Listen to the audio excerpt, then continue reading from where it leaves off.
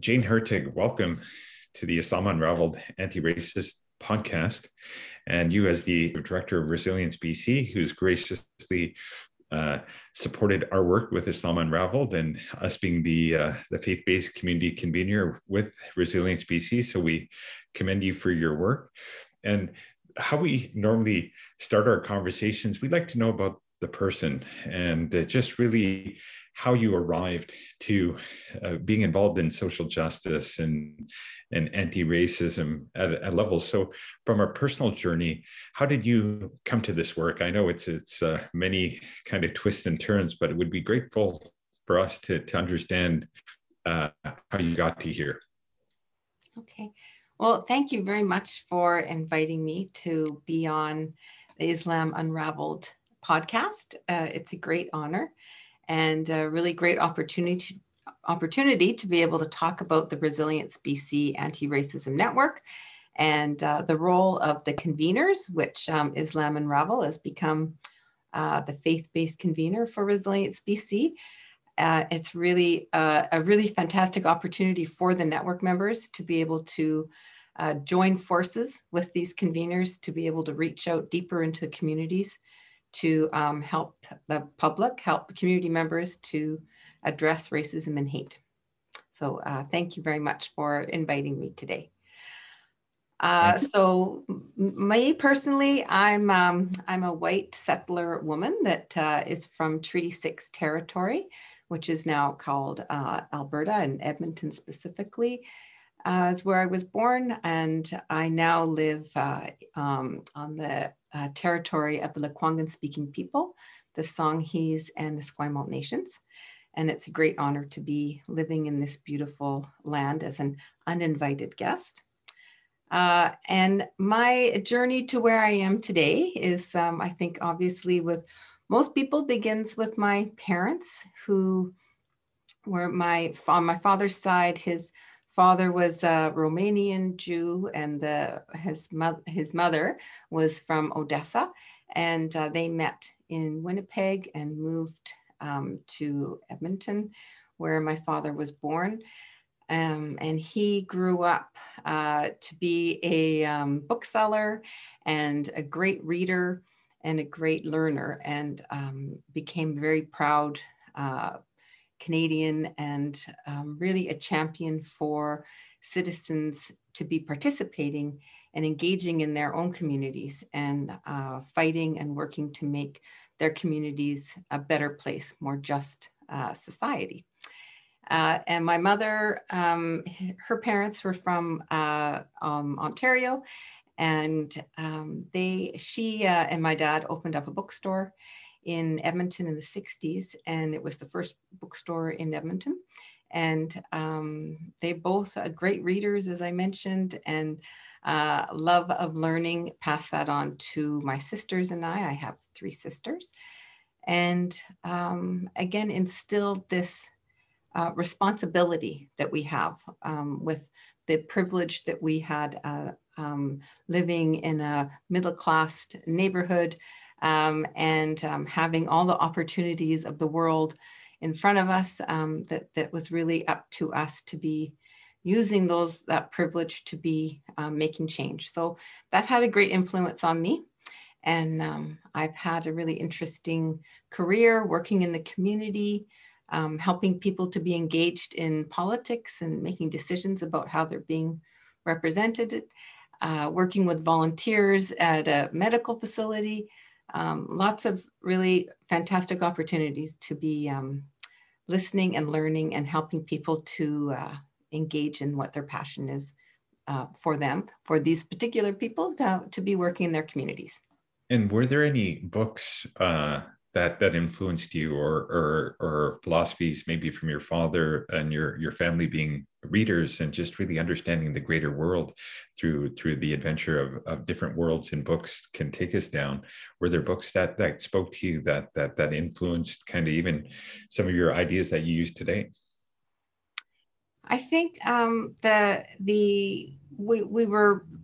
when we were little, we were in the bookstore a lot. So I think having access to all the different types of books that there are, and being able to appreciate the value of what you're getting from that learning. But I think that probably the work of my dad in the 80s, through a very generous grant from the Alberta government, was able to publish the Canadian Encyclopedia. And that was, long before we had the internet. And my dad was, conscious of the fact that encyclopedias that we had in our homes and in our libraries were printed in the United States. And so maybe they had snippets of information, maybe accurate, about Canada. But so this feat of putting together the Canadian Encyclopedia was a really great accomplishment. So it was the idea of being able to have a vision. It was the same thing with opening up the first bookstore, having a vision of what's needed, understanding what the public are looking for and what's needed to be helping to have an informed citizenry, and putting those ideas into practice, and actually being able to create the encyclopedia, which then through the Alberta government was a gift to, I think, every library in Canada, I believe, was as part of their centennial anniversary. And this was the pre-Google. This was yes, definitely pre-Google. We may have even had a copy. We grew up across the border in Fort St. John, which is not far from Edmonton. Right. Very, very cold in the winter. Very, very cold. That's right. Yeah. And even just the historical aspect of your family coming from Europe, and was it in the context of because of World War II and fascism and communism and pogroms and persecution? Was that part of the impetus for the family to come to Canada? So this was, I should be able to tell you the date, but it's definitely maybe even pre-World War I. I don't have those exact dates, sorry. But I think the understanding of the experience of anti-Semitism, the impact of that on our community, I think that was clear. It was an interesting family that I grew up in. It wasn't, we were more culturally Jewish. We shared holidays with my mother's family, who was not Jewish, and we would experience Jewish holidays with my dad's family. And so we got to see an eye on both sides of the coin, but definitely growing up to understand the impact of anti-Semitism was, even as we were growing up, there was anti-Semitism in Alberta. My uncle was the first Jewish person to attend U of A medical school, and the golf course that my dad was a member, and my dad was a member, had earlier had a no Jewish people allowed rule. And so it's a very, it's something that's, was still very fresh and not that hidden. Yeah, and I think, one of the learnings is one thing they can't take away from us is our education and our knowledge, and right. And part of those learnings, like because experiencing that, and I think when somebody experiences discrimination and grows up with that and sees the impact of discrimination, for myself, I'm speaking for myself, when I've seen it in my life, being from originally from Pakistan, and my great grandfather came in India before Pakistan existed, and so being a person of color and a different religion, the historical racism the families endured, and to a degree, there's the intersection of race and religion, where there's multiple levels of discrimination. So to feel it and understand it, and then have compassion for others that experience that. And so I think probably why both of us are here today is because through our life learnings, we're like, well, what can we do meaningfully for other people, not just ourselves and our communities, but for everybody. Mm-hmm. And so in your journey, political and civic engagement strategies. So this is kind of your wheelhouse. So political and civic engagement strategies, how did these ideologies and these kind of understandings come in your work to reflect the work that you did in Canada, but also you have many years of international development work in the Middle East, North and West Africa, and the Caribbean. So I think what you did very wisely and consciously or unconsciously going to other countries and other continents to get a perspective on other countries and their systems and their cultures and their religions, and to inform where we are in our Canadian context. So maybe let's talk about unpacking all of that.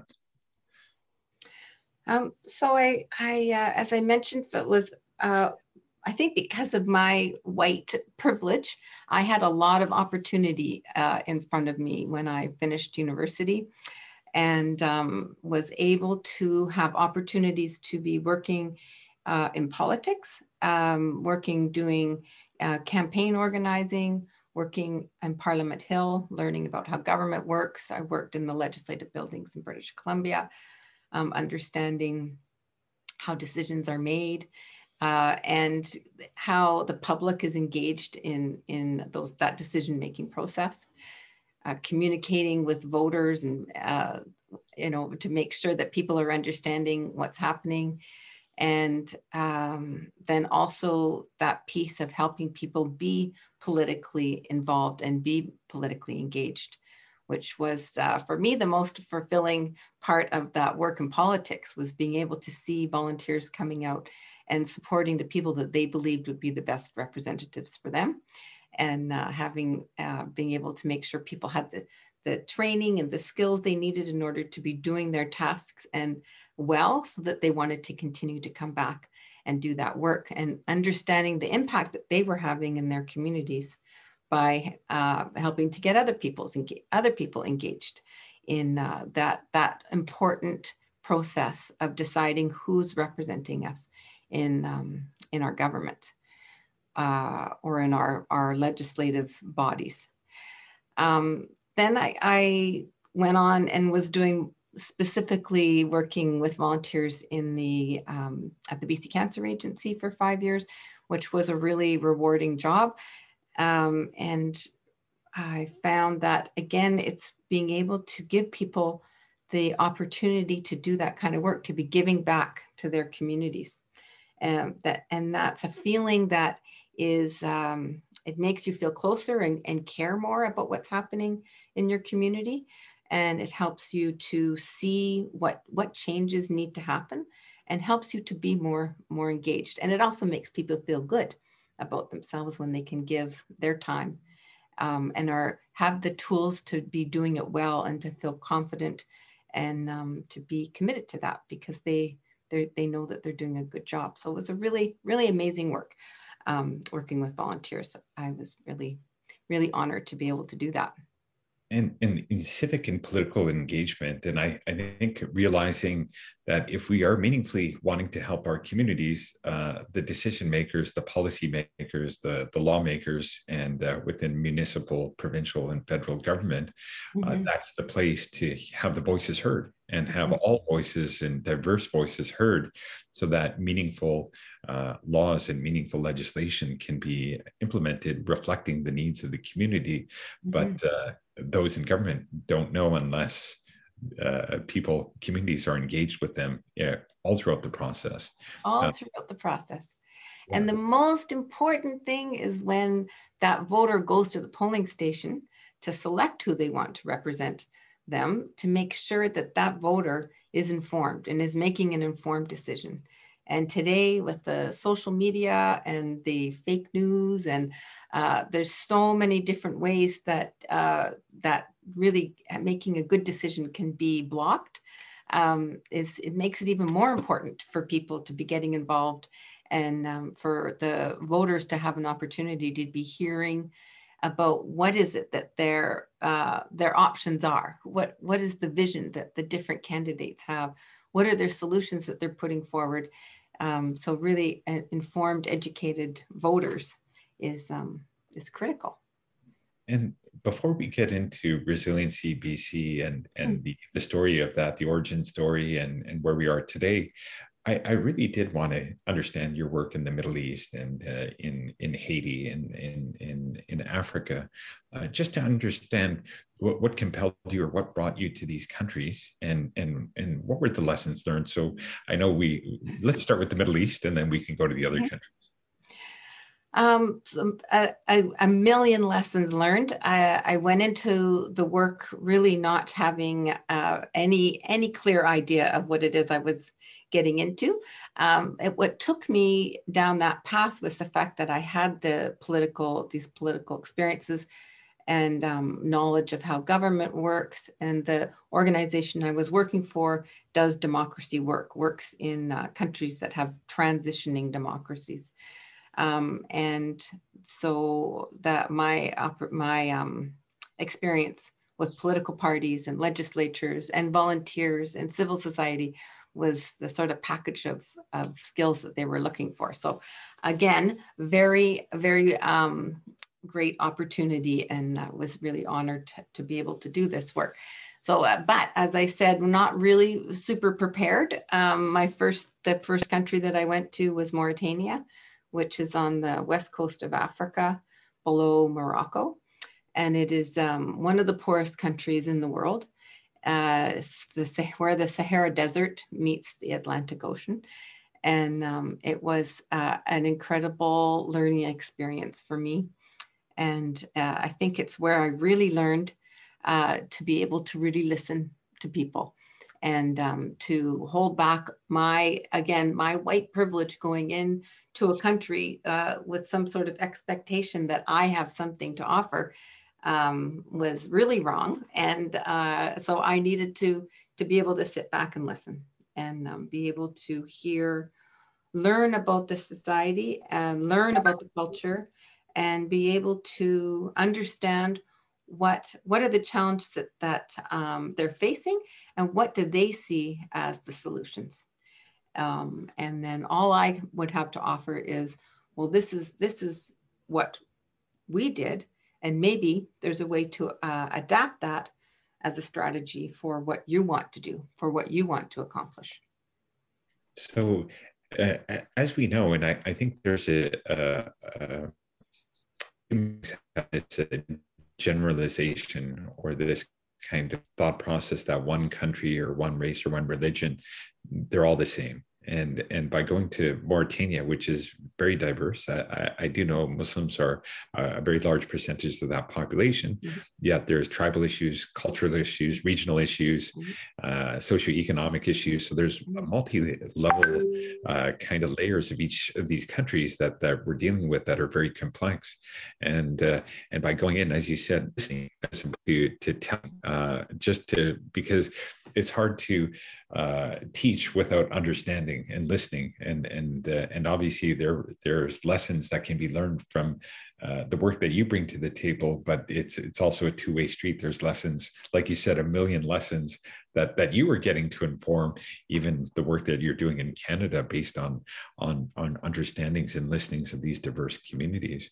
And so Mauritania being culturally and also Islamically a significant kind of change from Canada, how is that adjustment with cultural and religious norms there that are not common here in Canada?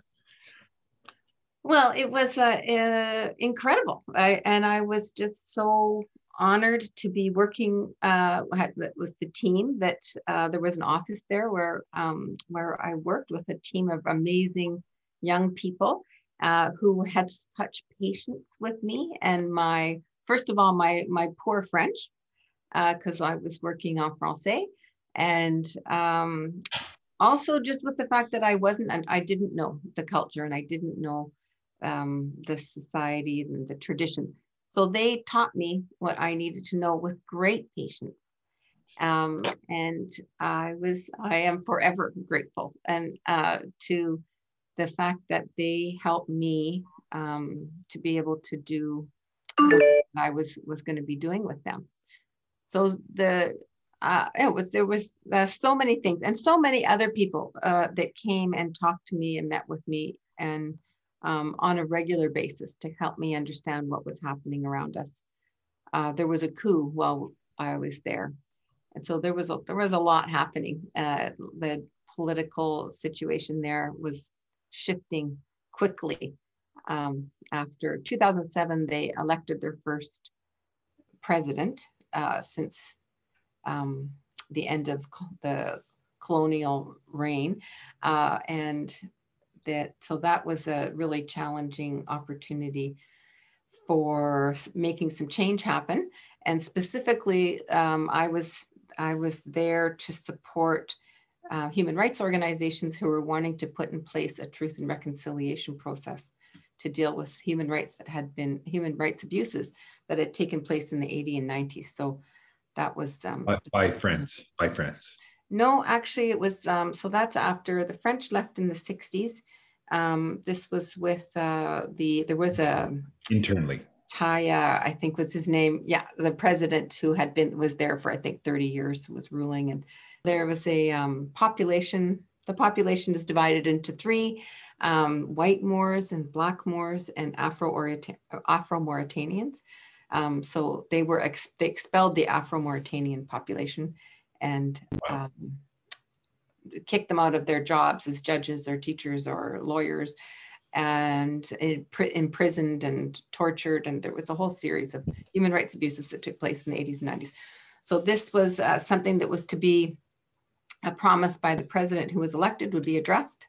There'd be some sort of human rights reconciliation for those events. And the Human Rights Commission there was taking this on. And so I was with none of my expertise in that area at all, came to just to be able to help facilitate a decision on what type of truth and reconciliation process they wanted.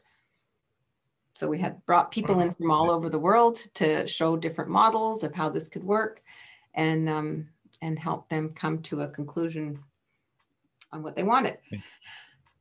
And then just after they made their decision, there was a coup, and the president was gone, and there was another military leader and put himself in place. And I believe he's still there today. And trying to restart it. And yeah, no, it is terribly frustrating, I'm sure. And just that complex nuance of three unique identifiable groups that identify by culture, color, skin, and religion, and really seeing how the interplay and how one side can demonize another to a degree to try and expel them. So one thing we've learned from history is we haven't learned anything from history.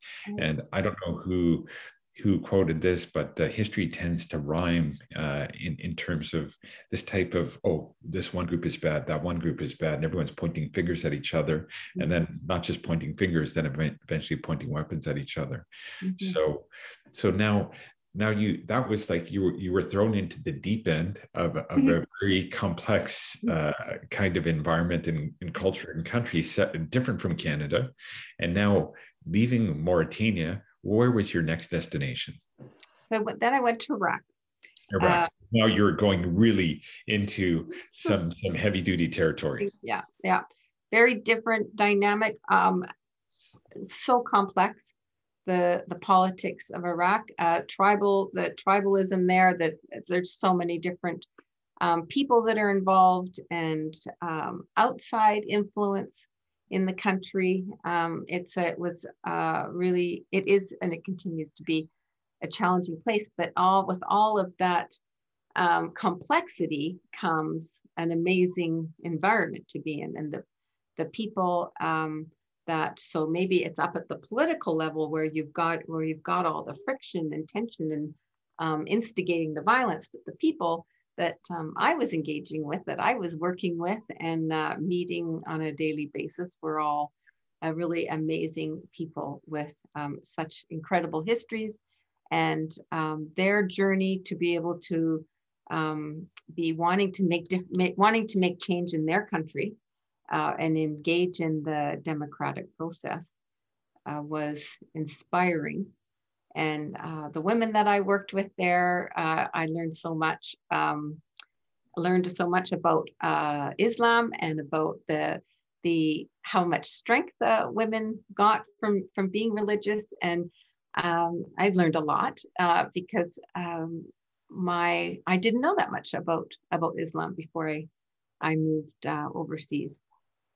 And then I found, I just found that it just is really an amazing place. I had an opportunity to see just a little bit. I lived for the most of the time on a compound.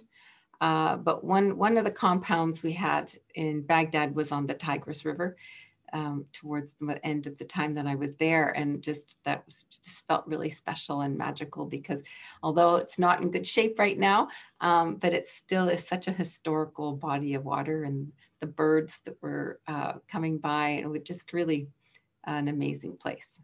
All in that's surrounded, and at that time surrounded by so much violence and so much heartbreak for the staff that I worked with, and for the public, for the citizens of Iraq. And historically, that is the cradle of civilization, Babylon, and the Tigris and the Euphrates. Like historically, for thousands of years, so much rich history, and sadly, a lot of bloodshed over the centuries and millennium. Even today. And so now there's, one thing about racism and discrimination. So there's within religions, the sectarian issues, Sunni, Shia, and then other branches of Sunni and Shia. And so although within the context where a lot of people think of Islam as, okay, they're all like that, but even within Islam, as you can see, and even Judaism and Christianity, there's so many different unique perspectives that don't agree with the other perspective, yet everyone tends to say, well, all Christians are like this, all Jewish people are like that, all Muslims are like that. But I'm sure in your experience now, you understood how uniquely different the perception of each sectarian aspect of, at least in the Islamic context, especially in Iraq, was polarizing. And dealing with that, although a lot of elements of the faith are the same, but the divide and rule kind of issue where people are pitted against each other with identifiable belief differences and willing to kill each other for that. And so propaganda plays its part on both sides. That is one thing. And then there's one side that has more money and weapons that tends to generally win. But these complex issues, by seeing it, and obviously in Canada, thankfully we live in a country where coups and violent kind of attacks against groups doesn't happen like it does in Iraq, which again, they're still dealing with the aftermath of 2 wars and civil war and ISIS and what have you. And so within this complexity and the perspective, what was the key learnings that you got, especially in Iraq? Because it is such it actually probably triggered the creation of ISIS, the destruction of Iraq, also the refugee crisis, starting with the first Gulf War and the second Gulf War, the refugee crisis, at least from the Middle East, a lot of that emanated from those wars. So what were the learnings based on kind of going in, let's just say, with a certain perspective, and how your perspective changed based on your experience? Well, I think that the finding and understanding the answers to get out of those very complex, difficult situations is, I think, something that I learned is just not an easy thing to do. And so we may sit over here in Canada and read about it or listen to it on the radio about what's going on, and well, why can't those people just get it together? That's just not, that these are really complex historical problems that need to be resolved. And from, again, the people that I came in contact with, the people that were interested in making change, working for building civil society organizations to be able to get youth engaged in their communities, or we had a really amazing program where we had debate clubs set up in some high schools around the country, and teaching the teachers how to be listening better, because that's the big skill in debate, is to be able to listen to what your opponent's saying and then to be able to respond to what they're saying with your argument. And so those people that we had an opportunity to be working with were so committed to finding a solution and understanding that only by everybody working together that they would be able to find a way out. And they had, even though these problems are so complex and historical, believing that there was a way out of it. And that's obviously, is you can't, you're not going to find a solution if you don't believe that it's possible. So admiring the people that had that strength and commitment to their country. And although I think there was still a lot of fear that the route out peace was a long ways away, which in fact it was. I was there 2009 to 2011. So that's a long time ago. That's before ISIS. A very dangerous time as well, still, even yeah. at the Yeah.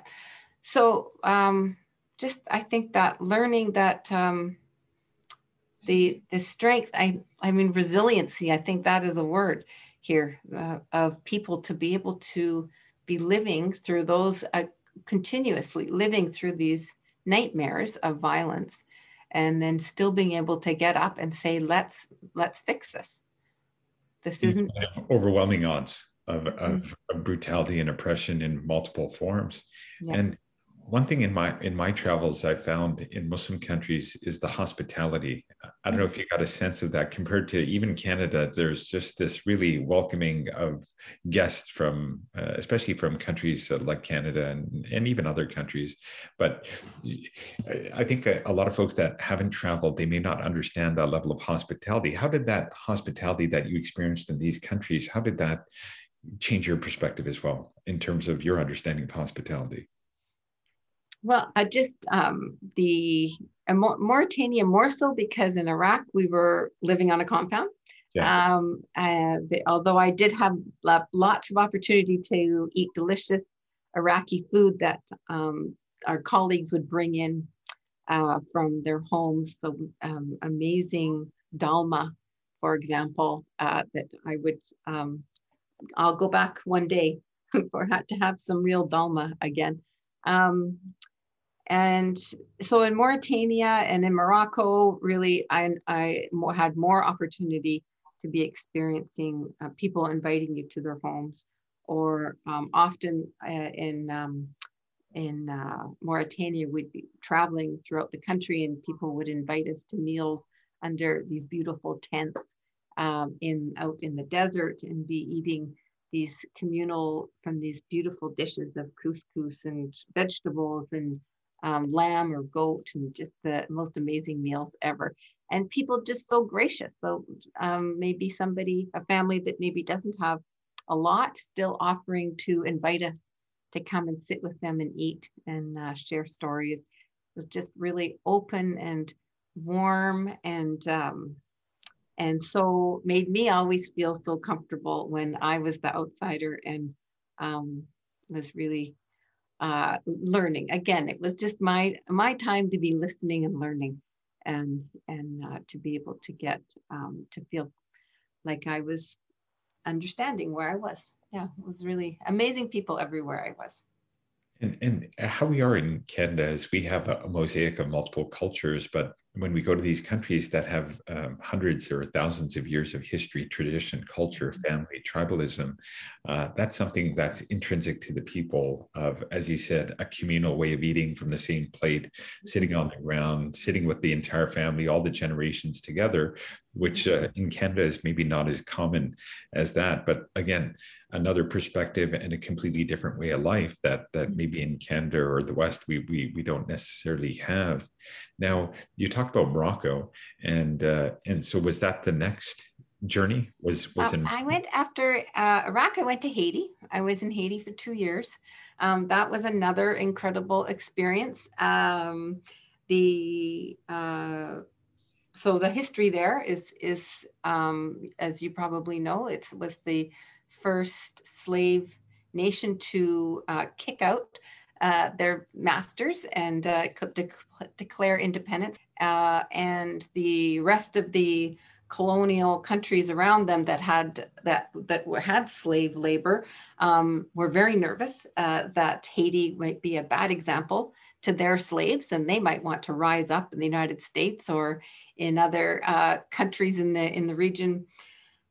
So they did everything they could to keep Haiti down and to stop them from being the economic success that they would have been, because it was a very rich country, which is why the French had wanted to stay there. And geographically, it's a strategic spot in the hemisphere. And so it was a really important, I think, for other countries outside to not allow that country to thrive. And today it still suffers from that, failed launch on when they first declared independence. So literally to this day, the country is in a terrible, terrible shape. And it was for everywhere where I worked, there were lots of problems, lots of very complex problems. But when in Haiti, it felt that path out, it felt really difficult to really understand how to get there. The country has so many layers of problems that are so difficult to address. And yet, the people that I met there and the people I worked with there, my colleagues, all incredible people, incredibly generous, again, spending so much time and patience with me and teaching me what I needed to know. And it was just the food, amazing food, and the art and the culture, unique to anywhere in the world. And it was a really amazing opportunity. Again, spending a lot of time listening and understanding and sharing strategies for, things that can be adapted and used that might be helpful. And that was a unique situation, because slavery and the history of slavery and the impact of slavery in a country, whereas coming from a country where slavery was not a specific issue per se, and now coming with that whole impact on a country of colonialism, slavery, and exploitation. So that is a completely different perspective. And obviously, they kicked out the colonialists, and they're striving and fighting for their independence. And still to this day, even 100+ years later, certain issues still haven't been resolved yet, trying to self-determine. So it seems like the thread from these experiences from Mauritania, from Iraq to Haiti, is, even in spite of insane odds and crazy circumstances, resilience of the people, and probably, like you said, a compassion, even a sense of humor, in spite of really difficult, tense circumstances. Yeah. Please go ahead. Nope, I don't have anything else to say to that. You've worded it well. And then the next stage, what was the next country you went to thereafter, after Haiti? I skipped 3 months in Pakistan. Well, there we go. Pakistan. This is something that we can. I've spent time in Pakistan. Right. So let's talk about Pakistan. Speaking of amazing food, and art and people. So 3 months there, working on a program for training women to be candidates in elections. So that was a really great experience. I was in Islamabad, and due to security, not able to travel very much. But I did make it to Karachi for a meeting with some folks. But it was a really incredible experience. Again, such amazing, smart people that were open to helping me out, helping me to understand where we were, and the differences. Every country I was in, really unique, obviously unique cultures, unique issues that they were facing, and the solutions, sometimes some of them the same, always about bringing people together to be talking and finding consensus and making decisions amongst themselves. Forget about the international community. It's all needs to be done internally by the people who the decisions are going to impact. And as you saw in Pakistan, very complex because Karachi and Sindh, different culture, different language, different tradition, different cuisine. Islamabad different, Punjab is different, Balochistan and Khyber Pakhtunkhwa, different racial, religious, cultural, socioeconomic, caste kind of issues, and it's not a monolith in any way. They're very layered and complex. And did you get a sense? And because a lot of people, when they think of Pakistan, they think a lot of negative things, but obviously, people think of fundamentalism. But I find Pakistan to be a very secular country, like very in the sense that the people are very broad-minded and very, So I think there's a perception to label one country, oh, they're all like this, but it's actually, I would say, secular liberal is more the majority rather than fundamentalist, conservative, oppressive, which is what some, at least my perception, people have of Pakistan. Mm-hmm. I think that we can say that of anywhere, though, right? Like we can say that of Canada. You've got some people on one extreme, and you've got other people on the other extreme, and then you've got everybody in the middle or on the edges of those. So it's unfortunate, and I think if we want to talk about Islamophobia, that it's those people on the extremes that for whatever reason, those folks that get in the media, and it's those that hijack a narrative of the majority. So a tiny, it's like the Ku Klux Klan somehow representing all Christians, which is categorically not true. And if ISIS or these extremists that are doing their thing, it's a tiny fraction, yet for whatever reason, there's either a media bias or other biases that are out there that try and conflate the majority with a tiny fraction of extremists. Yeah. And is it they're trying to grab, get people to read? They want the sensational headlines.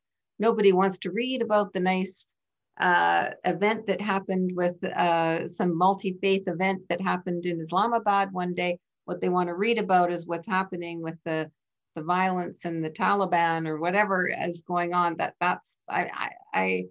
It's ignorance for sure. I think the media, there's a lot of room for the media to be learning and better understanding the issues that they may be covering when it comes to international politics or it comes to religion. And one thing I learned, and I'm sure maybe you may agree, is that I used to get a preconceived notion of a country and a people by the newspaper or something I saw in the news. And then when I'd go, I was like, it's not like that at all. It's like whatever I was being fed in newspaper articles, magazine articles, news kind of documentaries, it was completely different. Okay, let me tell you a story. In Mauritania, there was an Israeli embassy while I was there. They got, anyway, and beside the Israeli embassy, like outside of, but beside it was a bar. And there were not, Mauritania was a dry country. So although there were bars at the time when I was there, they weren't legal. So one night, a car drove up and there was 3 people hopped out and they threw a hand grenade over the fence and they shot up the front door and nobody was hurt, thank goodness. But it was an attack on the bar. Yeah. And so in the morning, in the media, the Israeli ambassador says, we were attacked by Al-Qaeda. Yeah. And then, or the Sahel version of Al-Qaeda. Yeah. And then Al-Qaeda says, we attacked the Israeli embassy. Like, wait a minute, you guys, nobody did either of those things. It was completely, so using whatever, using the media taking it up without actually doing the research, whatever the political angles are that people are using to get their version of the truth out, dangerous stuff. Very dangerous. And that's the media and people using threads of the truth to make a completely different reality, which a former president of the United States did very, very well. A completely distorted perception of what is real, what's not real. So now getting to what's real for us in our context in Canada. And your family, different background from Europe, my family, different background from India, Pakistan, and then there's Canadians from Korea, from China, from Japan, from all over the world. And I will get this. So although proud Canadian, born in Canada, raised in Canada, but whenever I travel or even within Canada, people ask me, where are you from? And I go, I'm from Canada. And they go, no, where are you from? I'm from Canada. So even from a perception, although my skin color, my perception, possibly the beard, religion, name is different from what somebody would perceive a Canadian to look like. Mm-hmm. So I always find it amusing. I'm learning to be more amused rather than offended that wherever I go, Muslim country, non-Muslim country, I always get this question, where are you from? And then also whenever I do say I'm from Canada, there's always the question, no, seriously, where are you from? So it's like this kind of thing to justify, I am Canadian, third generation. I love fourth generation, and I love the country, but I do appreciate and respect my heritage and my roots. So it's both of that. Now, getting to the origin and history and how Resilience BC came to being in this time and age where racism is actually increasing. It's not decreasing. I think maybe under the Obama administration, maybe we thought it was getting better, but with social media, with other issues at stake, racism is getting worse and worse and worse, exacerbated by online disinformation and maybe foreign actors working to divide communities even further on different divisive issues. Mm-hmm. So getting to this vision for Resilience BC, and I got to commend the work that you and your team have done, because it is comprehensive, it is ambitious, it is, again, we're here and we're grateful that phone calls that we made to government that weren't really returned years ago are now being returned, and we're part of the process. So let's talk about how we got to here with Resilience BC. So I agree that, that the government of the day sees this as a priority, and it's unprecedented, the support that they're giving. They have the first time that there's been a parliamentary secretary that's responsible for anti-racism initiatives. They're bringing in anti-racism legislation. They are going to be bringing in legislation to be collecting race-based data that will allow for understanding more deeply the impact of racism in the country. In the province. And then they funded the Resilience BC Hub, which supports a network of 36 organizations around the province that are also funded by the province to be doing anti-racism work in their communities. So, and then these conveners that have been brought on to be connecting members of their communities, whether it be Black communities, Asian, and then the faith-based organizations.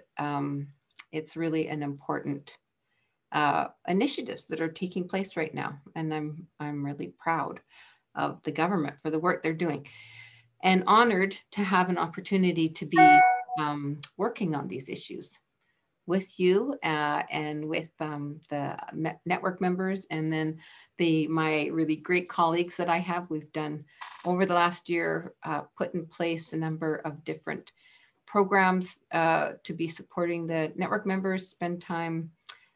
We have monthly meetings, and we've been doing some workshops and just helping to bring the network members together to be sharing their experiences and what lessons they've learned.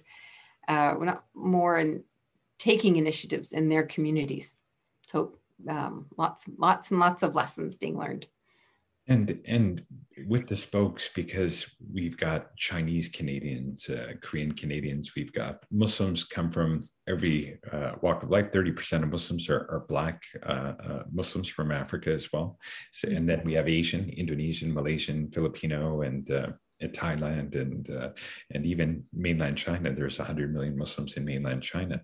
So many different intersections of race and religion, and same with the Christian community, many different races and religion, and also even in the Jewish community, there's the Sephardic Jews, the Ashkenazi Jews, and African Jews. So we even though the religion is the same or similar, but the race and the intersection of religion comes together frequently. So now in this context with the spokes, how did you reach out, and how did you assemble the spokes and get these teams? So your current team, the core team of Resilience BC, and then from that core team bringing the spokes together. So we use the very ingenious tool called SurveyMonkey. Fantastic. Yep, and we're really not doing anything without consulting with the network members, because we work for them. So wanting to understand what are your priorities, what are your challenges, and what can we be doing to be of some kind of assistance.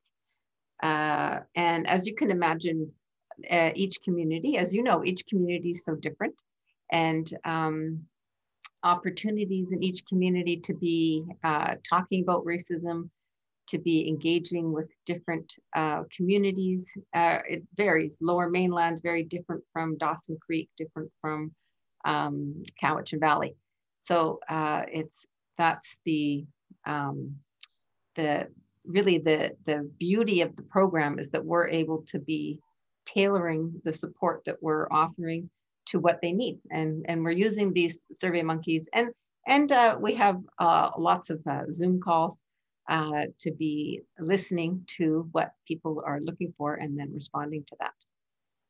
And I want to add that something that's a priority for the hub is to be taking a decolonized approach to our work, and ensuring that we're making sure that everybody's kind of on the same page on that. So we've had a number of different workshops and sessions to be talking about engaging with Indigenous communities, First Nations in British Columbia, to be able to make sure I got a real clear understanding of the issues that are faced by Indigenous people in British Columbia, and what the challenges are, and how to be working towards ensuring that their communities are inclusive, and that the services are being provided equally to everyone, including the First Nations populations.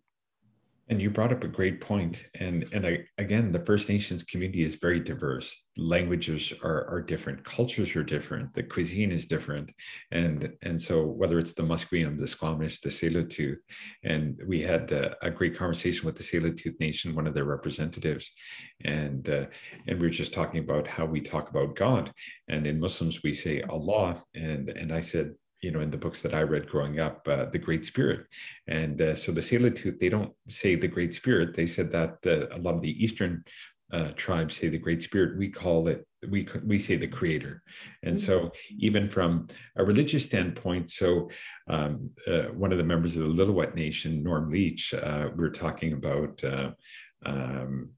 how talking about the ancestors of First Nations, where they talk about the mountains and the trees being ancestors, because it's like when we die, we're buried, we decompose, we become food for the animals, compost, birds, what have you. So that even viewing the earth as family, that was a powerful distinction. And yeah, and even salmon. We talked to MLA Adam Olson, and from the Sartlik Nation, he talked about how from human beings to salmon, and how that mythology comes together, and how we are part of the fish, and the fish are part of us, and so that holistic connection. And then the other thing Norm Leach brought up was Indigenous people didn't separate race and religion. It's like we're one. Like we're not First Nations, and then we have this religion. It was our religion and identity and race are the same thing. And so that was something, and Norm was talking about, we haven't worked on getting religious status because our ethnic identity and religious identity were the same, but getting charitable status for religion was something that he thought was something they could work towards, because they're talked about in a racialized sense, but maybe not in a religious sense, from having their own kind of tax status regarding charitable issues for religious organizations. So just with those conversations, we got to understand nuances just with a few discussions that we've had. And so decolonization and our First Nations that were on their land. So one thing that we understood, so my uncles, they started the first mosque in British Columbia in 1959. So 1959, it's on West 8th near Canby. And yeah, and so Yusuf, our colleague on Islam Unraveled, like one thing about having a mosque, it has to be on land that you own. And if it's stolen land, there's a dubious kind of understanding of what is the status of your mosque if it's on land that you don't own. And so, that was a key distinction. So doing our part as Muslims, that, although my family's been here for 4 generations, but the First Nations have been here for millennia. So if we're doing our part, at least in our context as Muslims, to invite our First Nations brothers and sisters to come to our mosque, and vice versa, visit their communities, break bread. And actually, this is another distinction the Tsleil-Waututh Nation brought up. They say the most intimate things, the second most intimate thing a person can do with one another is to eat with one another. And so that was another thing. So to break bread, to sit with one another as part of a cultural, spiritual, religious tradition. And so these are things, as the convener, we're attempting to do for faith-based communities. And we're looking at our First Nations faith-based community as their First Nations and their faith, and to connect on that level. That's fantastic. That's going to be of huge value to when you start reaching out to the other communities to be sharing that information.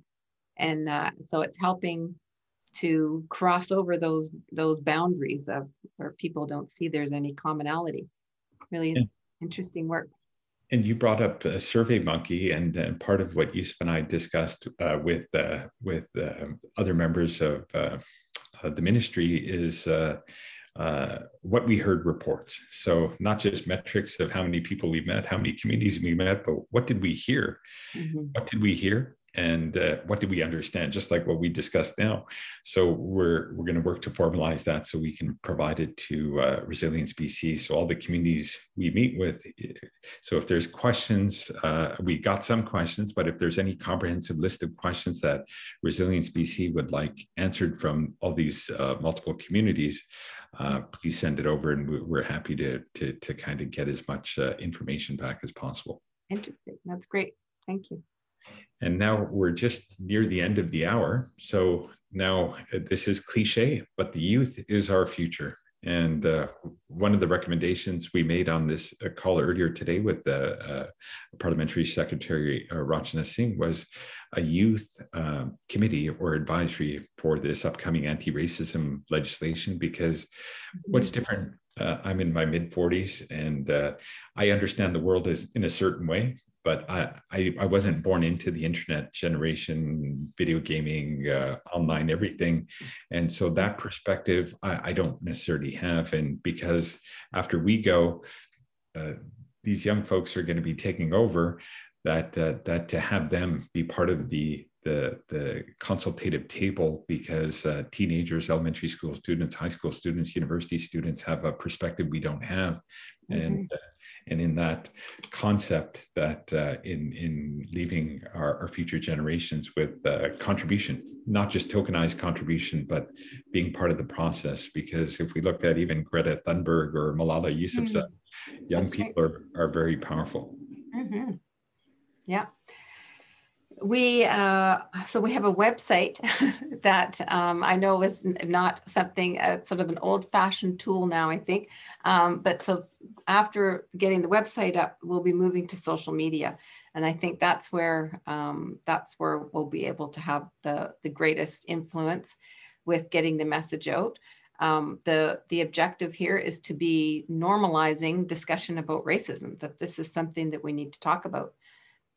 What's happened with COVID, the anti-Asian racism that was uncovered, all of this racism has been there all along, but really what has happened is that the light has been shone on it. And we're now, and I'll have an opportunity here to be talking about what's under that dirty rock, if you want to say, that's been hiding under there all this time, and normalizing the discussion.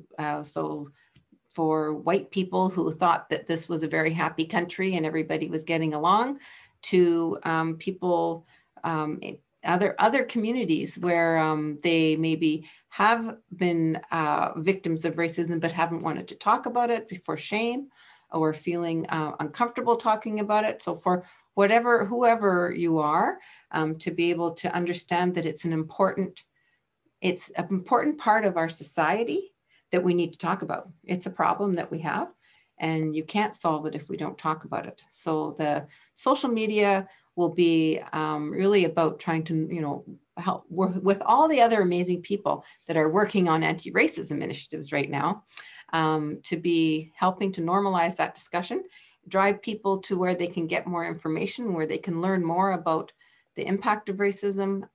Lots of tools on our website about things you can be reading, watching, listening to be able to learn how to become an ally, to be able to be fighting against racism in your own community, and then connecting with the Resilience BC member where you're living. So the website is resiliencebc.ca, and it's got a lot of great tools. But again, you're talking about youth, and so we're going to be using social media to be reaching out.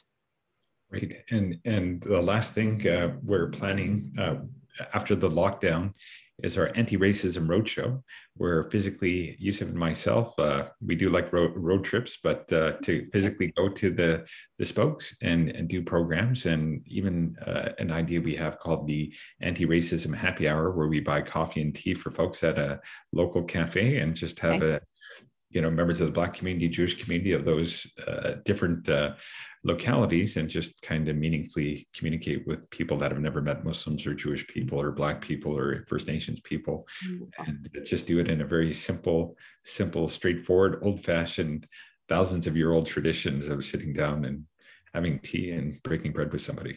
Really nice. Sounds great. Post-COVID, I'm all for it. Thank you so much, Jane Hurtig, Director, Resilience BC. Thank you again for your great work, and looking forward to keeping our work together and improving upon what we're doing today. Thank you for the invitation. Great opportunity to talk with you. Thank you.